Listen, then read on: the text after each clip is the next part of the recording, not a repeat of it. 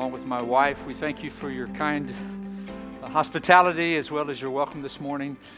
And I also just have to begin by saying thank you for your historic support of the International Mission Board. We have many of our workers out in the foyer, other organizations as well. So thank you so much for your missions giving. I already have my ticket. We're going to fly out today to Richmond. We have meetings this week, and then, Lord willing, head back to Poland in about 10 days.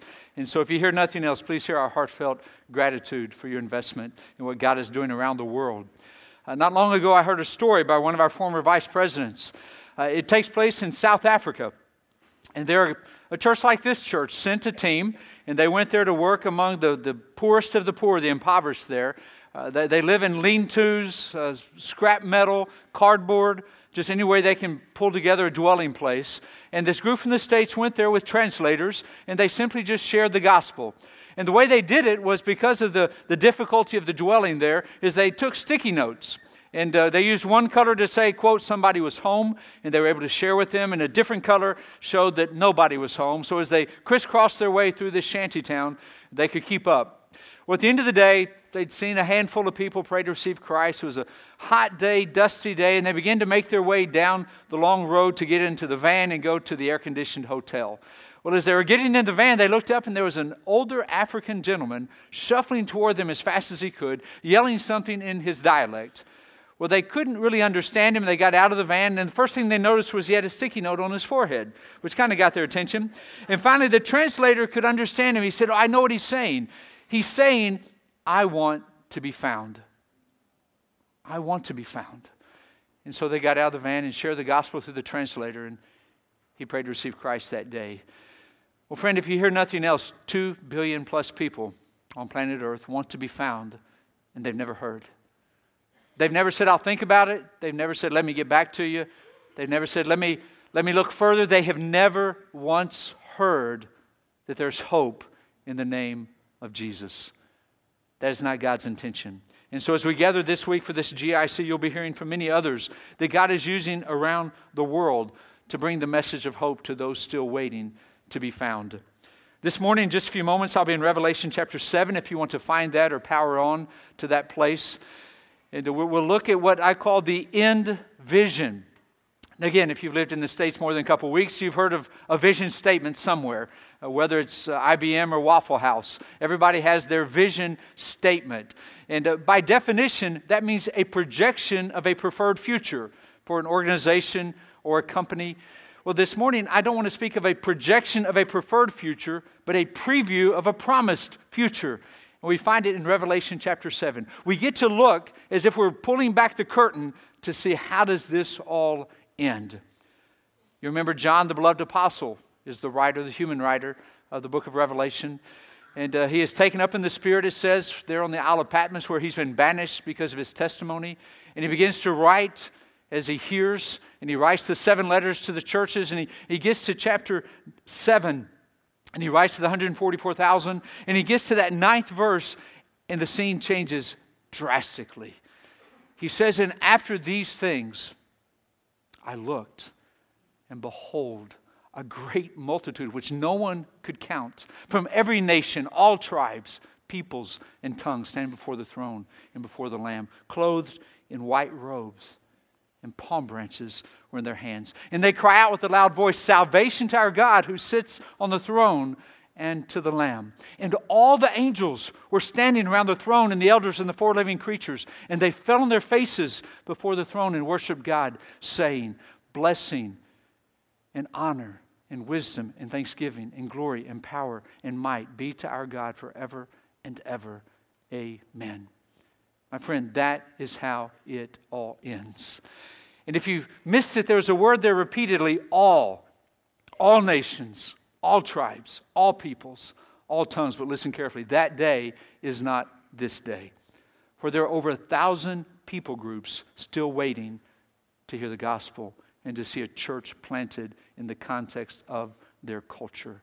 We call these groups UUPGs, unengaged, unreached people groups. And again, it's hard to fathom in 2018, there are over 1,000 of these. Some of them quite small, tribes, for example, in the Amazon basin, some of them number into the hundreds of thousands, still waiting for their William Carey or their Adoniram Judson or their Hudson Taylor to come and bring the gospel and plant churches there. Now, we can be saddened that there are over 1,000, or we can rejoice because there are less today than there were 5 years ago. Not just Southern Baptists, but many of our partners are engaging these once unengaged people groups. A story that I heard out of Africa just a few years ago astounded me. Word came to our workers there of such a people group. And so 2 missionaries, and there were 4 volunteers that were there, and they got into the SUV and they drove to the end of the hardtop, the end of the gravel, the end of the dirt, and they parked and they trekked 9 hours over a mountainside into a valley, and there was these grouping of villages that had never heard the gospel. And as they went into, it was a Muslim context, as they went into the clearing, as the laws of that culture, they were invited into 2 different huts. When the first hut was the senior missionary, he'd actually grown up as a missionary kid in that language group. He was very fluent in the language. It's an illiterate people group, so giving them a Bible really wouldn't help.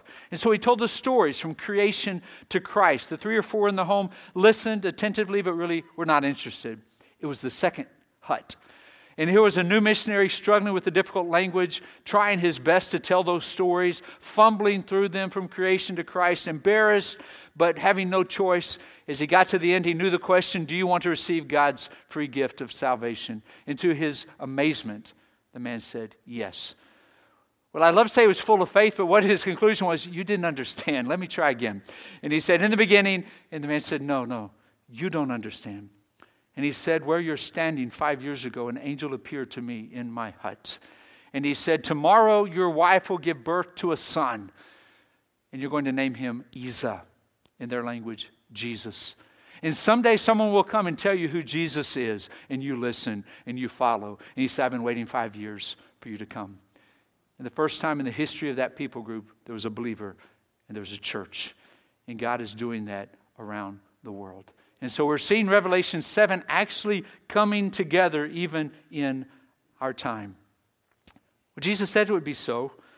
Matthew 24:14. He said, and this gospel of the kingdom shall be preached into all the world as a witness or a testimony to all the nations, and then the end shall come.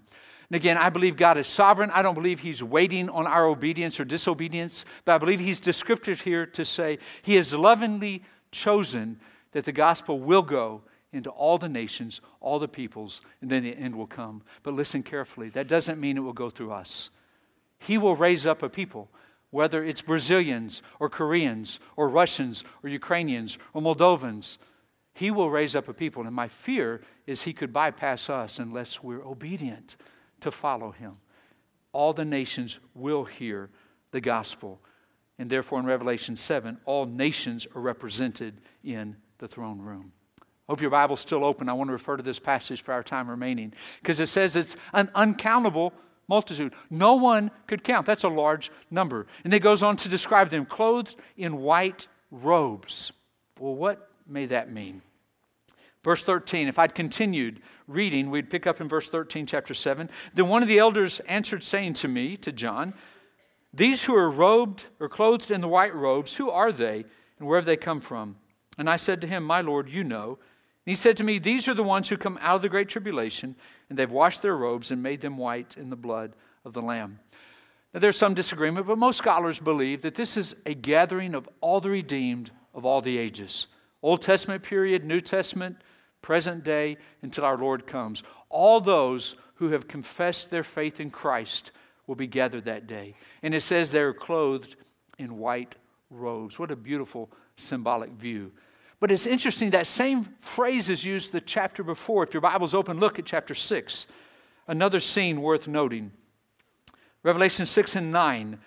When the Lamb broke the 5th seal, I saw underneath the altar the souls of those who had been slain because of the word of God and because of the testimony which they had maintained. He sees the martyrs under the altar. Verse 10, and they cried out with a loud voice, saying, how long, O Lord, holy and true, will you refrain from judging and avenging our blood on those who dwell on the earth? And there was given to each of them tell me, church, a white robe. And they were told that they should rest for a little while longer until the number of their fellow servants and their brethren who were to be killed even as they had been, would be completed also. If you're listening carefully, that's the second sign that points us toward that end vision. The first is this gospel of the kingdom will be preached into all the world as a witness to every nation, then the end will come. The second, when the last martyr is killed, apparently that will signal that last day. So church, what should we learn from that? Well, we should learn we shouldn't be surprised when people pay the ultimate price to share the gospel. Again, that's foreign to us. I was raised in Texas. I've never seen anyone on the streets of Houston killed for their faith. I doubt Northwest Mississippi that happens very often. But around the world, it does. In fact, some people refer to the first century as the age of the martyrs, the catacombs. Paul executed in Rome, traditionally we learn. But you need to understand, you live in the age of the martyrs. And not so much here in the States, but around the world in the last 100 years, there have been more Christians killed for their faith than the previous 19 centuries combined. Let that sink in. Not that long ago, in one calendar year, 18 Pakistani pastors were executed for their faith. In one day, not too long ago, 16 North Korean Christians were killed simply because they follow the name of Jesus. In one closed country in North Africa, again, fairly recently, there's a movement of house churches underground. It's illegal. It's on the books in this country. If you're born in that country, you're born Muslim. And if you convert to Christianity, you may be executed legally, the death penalty, simply by naming the name of Jesus. And yet, tens of thousands of new believers are coming to faith in this country, and they meet underground. Well, one of the leaders of this house network movement, house church network, was seized just a couple years ago. He was taken to prison and he was beaten repeatedly for a week. And they kept asking the same two questions. Who are the other leaders and where do you meet? And he said, I will not say. And they continued to beat him. Finally, after a week, they brought his brother from his home village. They put a gun to his brother's head and said, tell us or he dies. And he said, I'm sorry. And watched as they killed his brother. That's not ancient history. That's in recent times. And so we need to understand Revelation 6 also is happening before our eyes. The number of the martyrs is coming to fulfillment. My friend, we've already gotten to the easy places. Those places that still remain, there are reasons that they're unreached, many of them. Some of them are hard to access. Some of them are governments that will not let us in. And there are many reasons. And yet the Great Commission doesn't say go into all the world that welcomes you. It says go into all the world and make disciples of every nation. So those clothed in white robes remind us of the cost to take the gospel to all the nations. The next phrase may be the most interesting. Verse 9, toward the end. Clothed in white robes and palm branches were in their hands. Now, I've got several degrees from seminaries, but I never heard a lecture if there are palm trees in heaven, so I don't know. But there are palm branches in heaven, because it says so right here. Why? Why would God reveal to John and through John to us this throne room scene, white robes with palm branches? Well, you can probably guess. We speak of Palm Sunday, the triumphal entry sometimes it's called, when Jesus entered Jerusalem the Sunday prior to his crucifixion on Friday. What you may not know, though, historically, about 200 years before Jesus had his palm parade, there was a guy named Judas Maccabees. His last name means the hammer. And he actually and his family overthrew an evil occupying local government who had sacrificed a pig in the temple. And so when he came into Jerusalem as the conquering hero, history tells us they put down palm branches.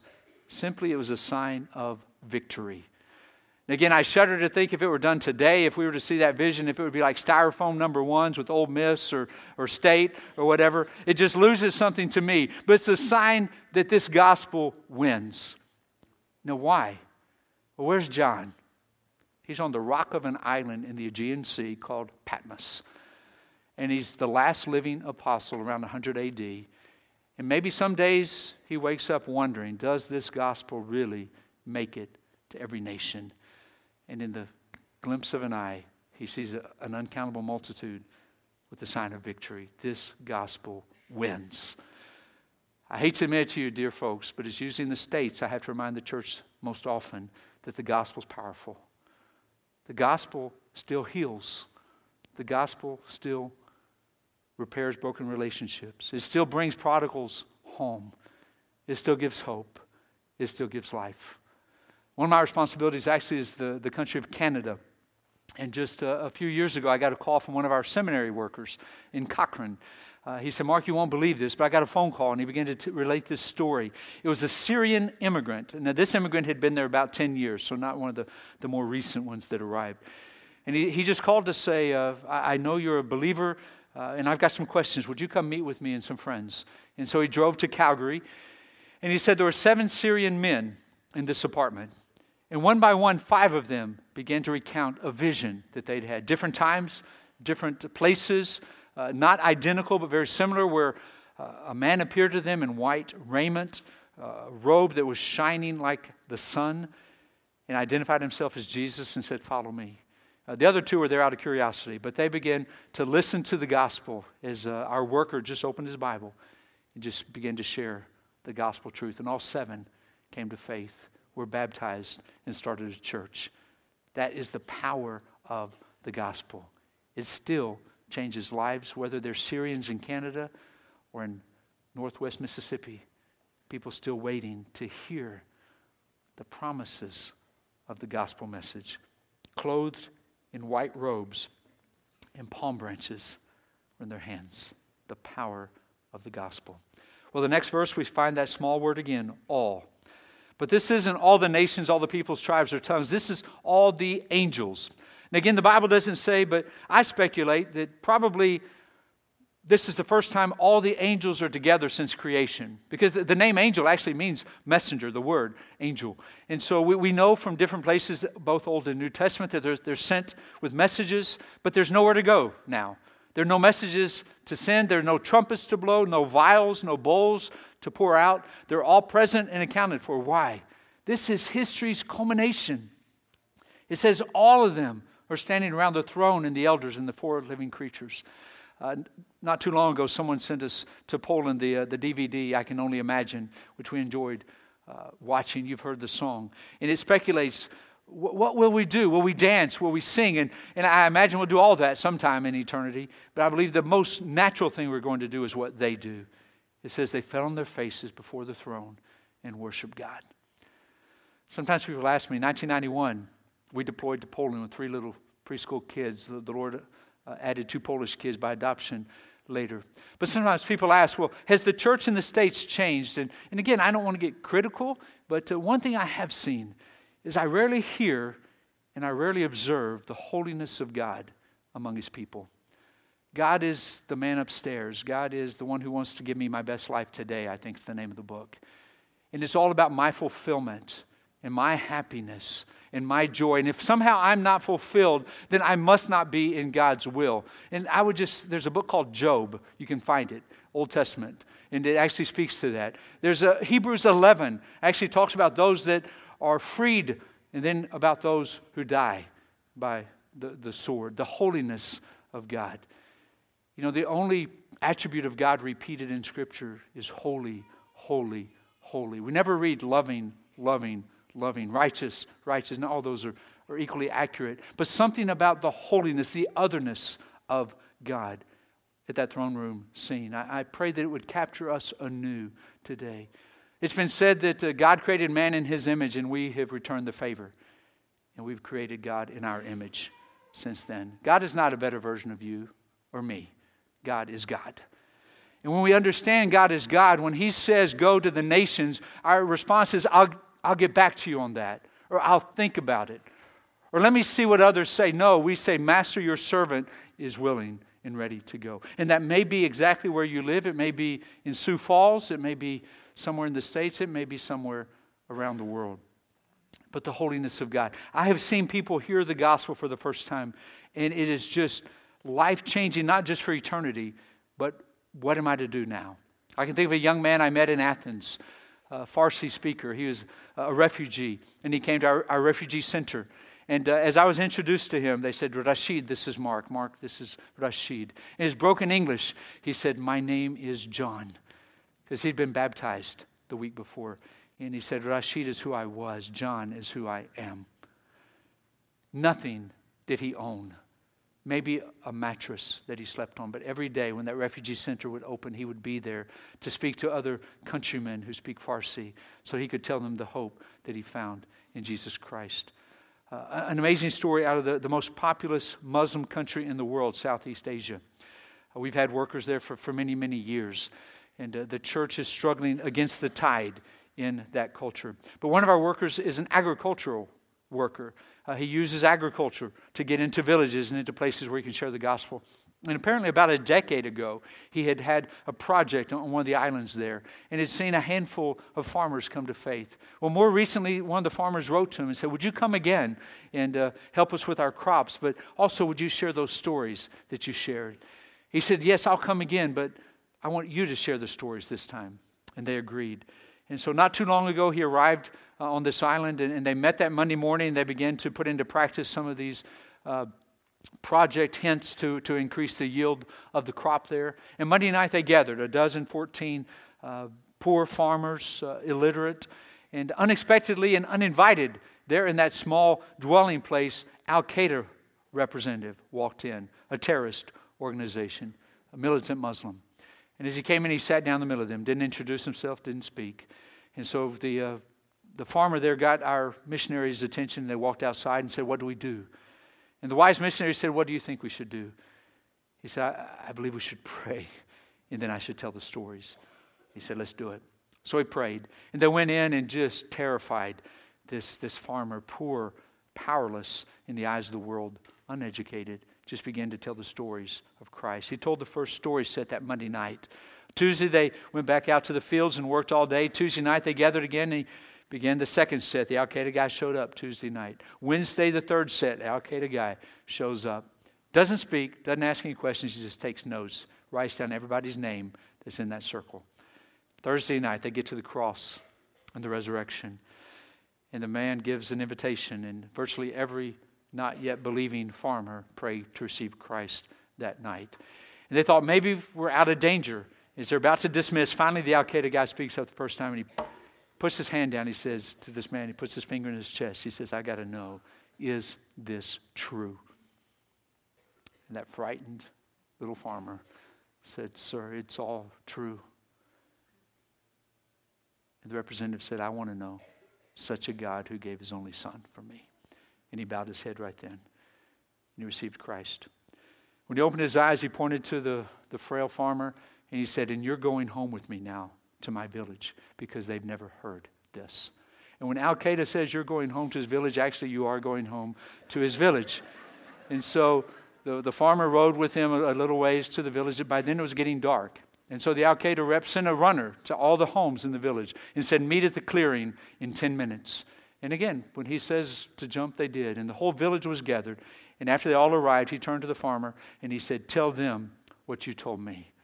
And the farmer shared the gospel. Virtually the whole village came to faith. No one had to tell that Al-Qaeda guy, you know what, you may want to think about sharing this with your family. He couldn't go to sleep.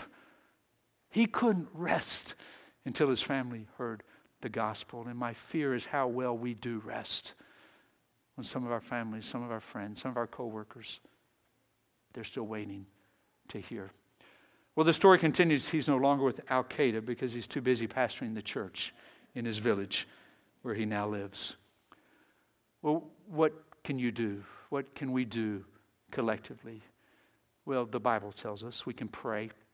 And again, some people, okay, bless the missionary, I checked that one. No, I believe Jesus had more in mind when he said that in Matthew 9:38. You know the context, the harvest is plentiful, but the laborers are few. Then he says it's a command, it's an imperative. Therefore pray y'all to the Lord of the harvest to send out laborers into his harvest. I wouldn't ask you to raise your hand, but how many of us have been obedient to that command this past week? Well, we have desperately prayed, Lord, send out workers from America, but also from Korea, from China, from everywhere to everywhere, because that's the only way the Great Commission is going to be fulfilled. Pray to the Lord of the harvest. And literally that verb to send laborers is to thrust out labor. It's the same word when Jesus cast out demons. That's the Greek verb. So in my mind, I picture, Lord, wrench their hands from the pew and send them to the nations. And maybe the Lord will speak to you in your area of your prayer life, that you and your family, you and your Connect group maybe should pray more fervently to the Lord of the harvest to send out laborers into his harvest. Pray, give. Again, an amazing goal for this church. And you have been so faithful. I've heard stories in the past how you've given sacrificially, and we are so grateful for your faithfulness. But some maybe haven't been taught stewardship, and maybe it's something new in your Christian growth. And the Lord would challenge you today to give sacrificially so that others can go.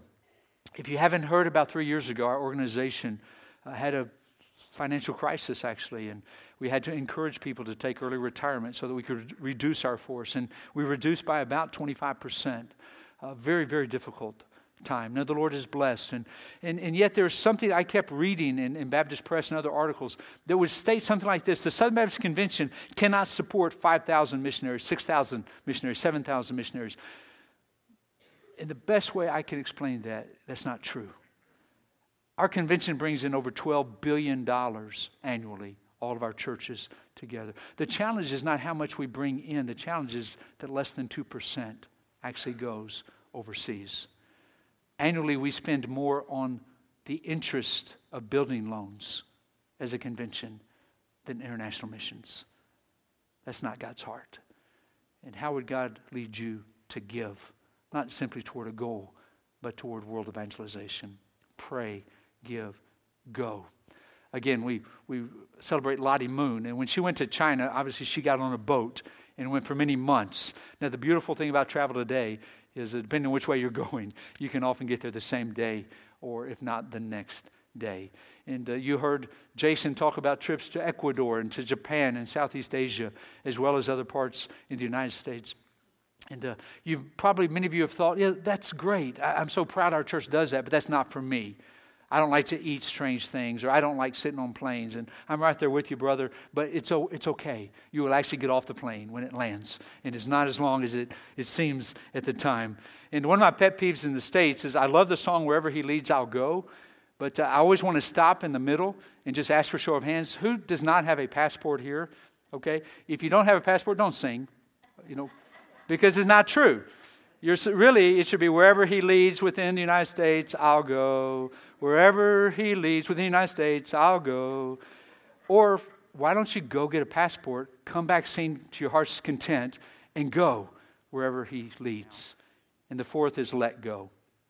I work with a lot of students. I'm often on college campuses, seminary campuses. And how many times, I can't count, people came to me and said, I feel God's calling me to the international mission field, but it would kill my mom. Or my dad always wanted me to join the family business. Or grandma's, she's got a weak heart, and I just don't know how she'd take the news. And now I am a dad, and I am a granddad, and I want to speak to dads and to moms and to grandmothers and grandfathers, that maybe God's word to you today is let go. Not simply grudgingly let go, but bless. Bless this generation. They need to go. Well, can I assure their safety? Not at all. In fact, I've already tipped my hand. I believe it will cost us more than we've ever paid to get to the final frontier. But is our King of Kings worth our ultimate allegiance? Maybe to you need to hear let go. The cost to reach the final frontier is going to be high. And so as I come to a close, many times when I preach in the States, I read a list of names. Probably you don't know these names, but at least once in your life, you would have seen them. So I'm going to ask the PowerPoint to prepare, because there are 27 names. And what these names represent are 27 people who are under appointment with my organization. One's called the Foreign Mission Board, now called the International Mission Board, who have died a martyr's death. According to Revelation chapter 6, they're in a white robe under an altar waiting for the last martyr to be killed. So I want to honor their memory by sharing their names with you. J. Landrum Holmes, John Westrop, Rufus Gray, Dr. Bill Wallace, Paul and Nancy Potter, Mavis Pate, Gladys Hopewell, Archie Dunaway, James Philpott, Libby Center and daughter Rachel, Mariana Gilbert, Linda Bethay, Chu Han and Ki Yi, Charles Hood, Bill Kane, Martha Myers, Kathleen Garrity, Bill Hyde, Larry and Jean Elliott, Karen Watson, David McDonald, Sid Mizell, and Cheryl Harvey. As I said, I often read those names. And an interesting occurrence happened about 4 years ago after I read that list. I was in Wake Forest, North Carolina. And after the service, after the invitation, I was visiting with people who wanted to talk about missions. And there was a young man standing off to the side, and he was waiting patiently to talk with me. And as I turned to look at him, I could see tears had been flowing down his face. And he came and introduced himself, and he's the son of Larry and Jean Elliott, two of those names I just read. And so then there were tears in my face. And he said, well, I just want to say two things. First, I want to say thank you. I've never been in a service where anyone read my parents' names, and so thank you for remembering them. But I've got to say something else. I want you to hear this. It was worth it. It was worth it. His parents had served for over 30 years in South America, faithful missionaries. And at that age when many would take retirement, they transferred to Iraq post-war, where they could help build water wells because there was not fresh water within reach of many of the people in that war-torn country. And they went there obviously to take living water as well, but because of their investment beginning to drill water wells along with two of their colleagues, they were gunned down and they were killed there in Iraq. And here's their son who misses them terribly. He says, it was worth it. My friend, as we live a life for the King of Kings, whether it's locally, nationally, or internationally, that is the only life that's worth living. I began this morning by telling the story of a man who said, I want to be found. Well, there are some in your neighborhood that want to be found, and they may be waiting on you. So this morning, the invitation is simply the Great Commission. Will you go, whether it means across the street or around the world? Is your King really, really worth it?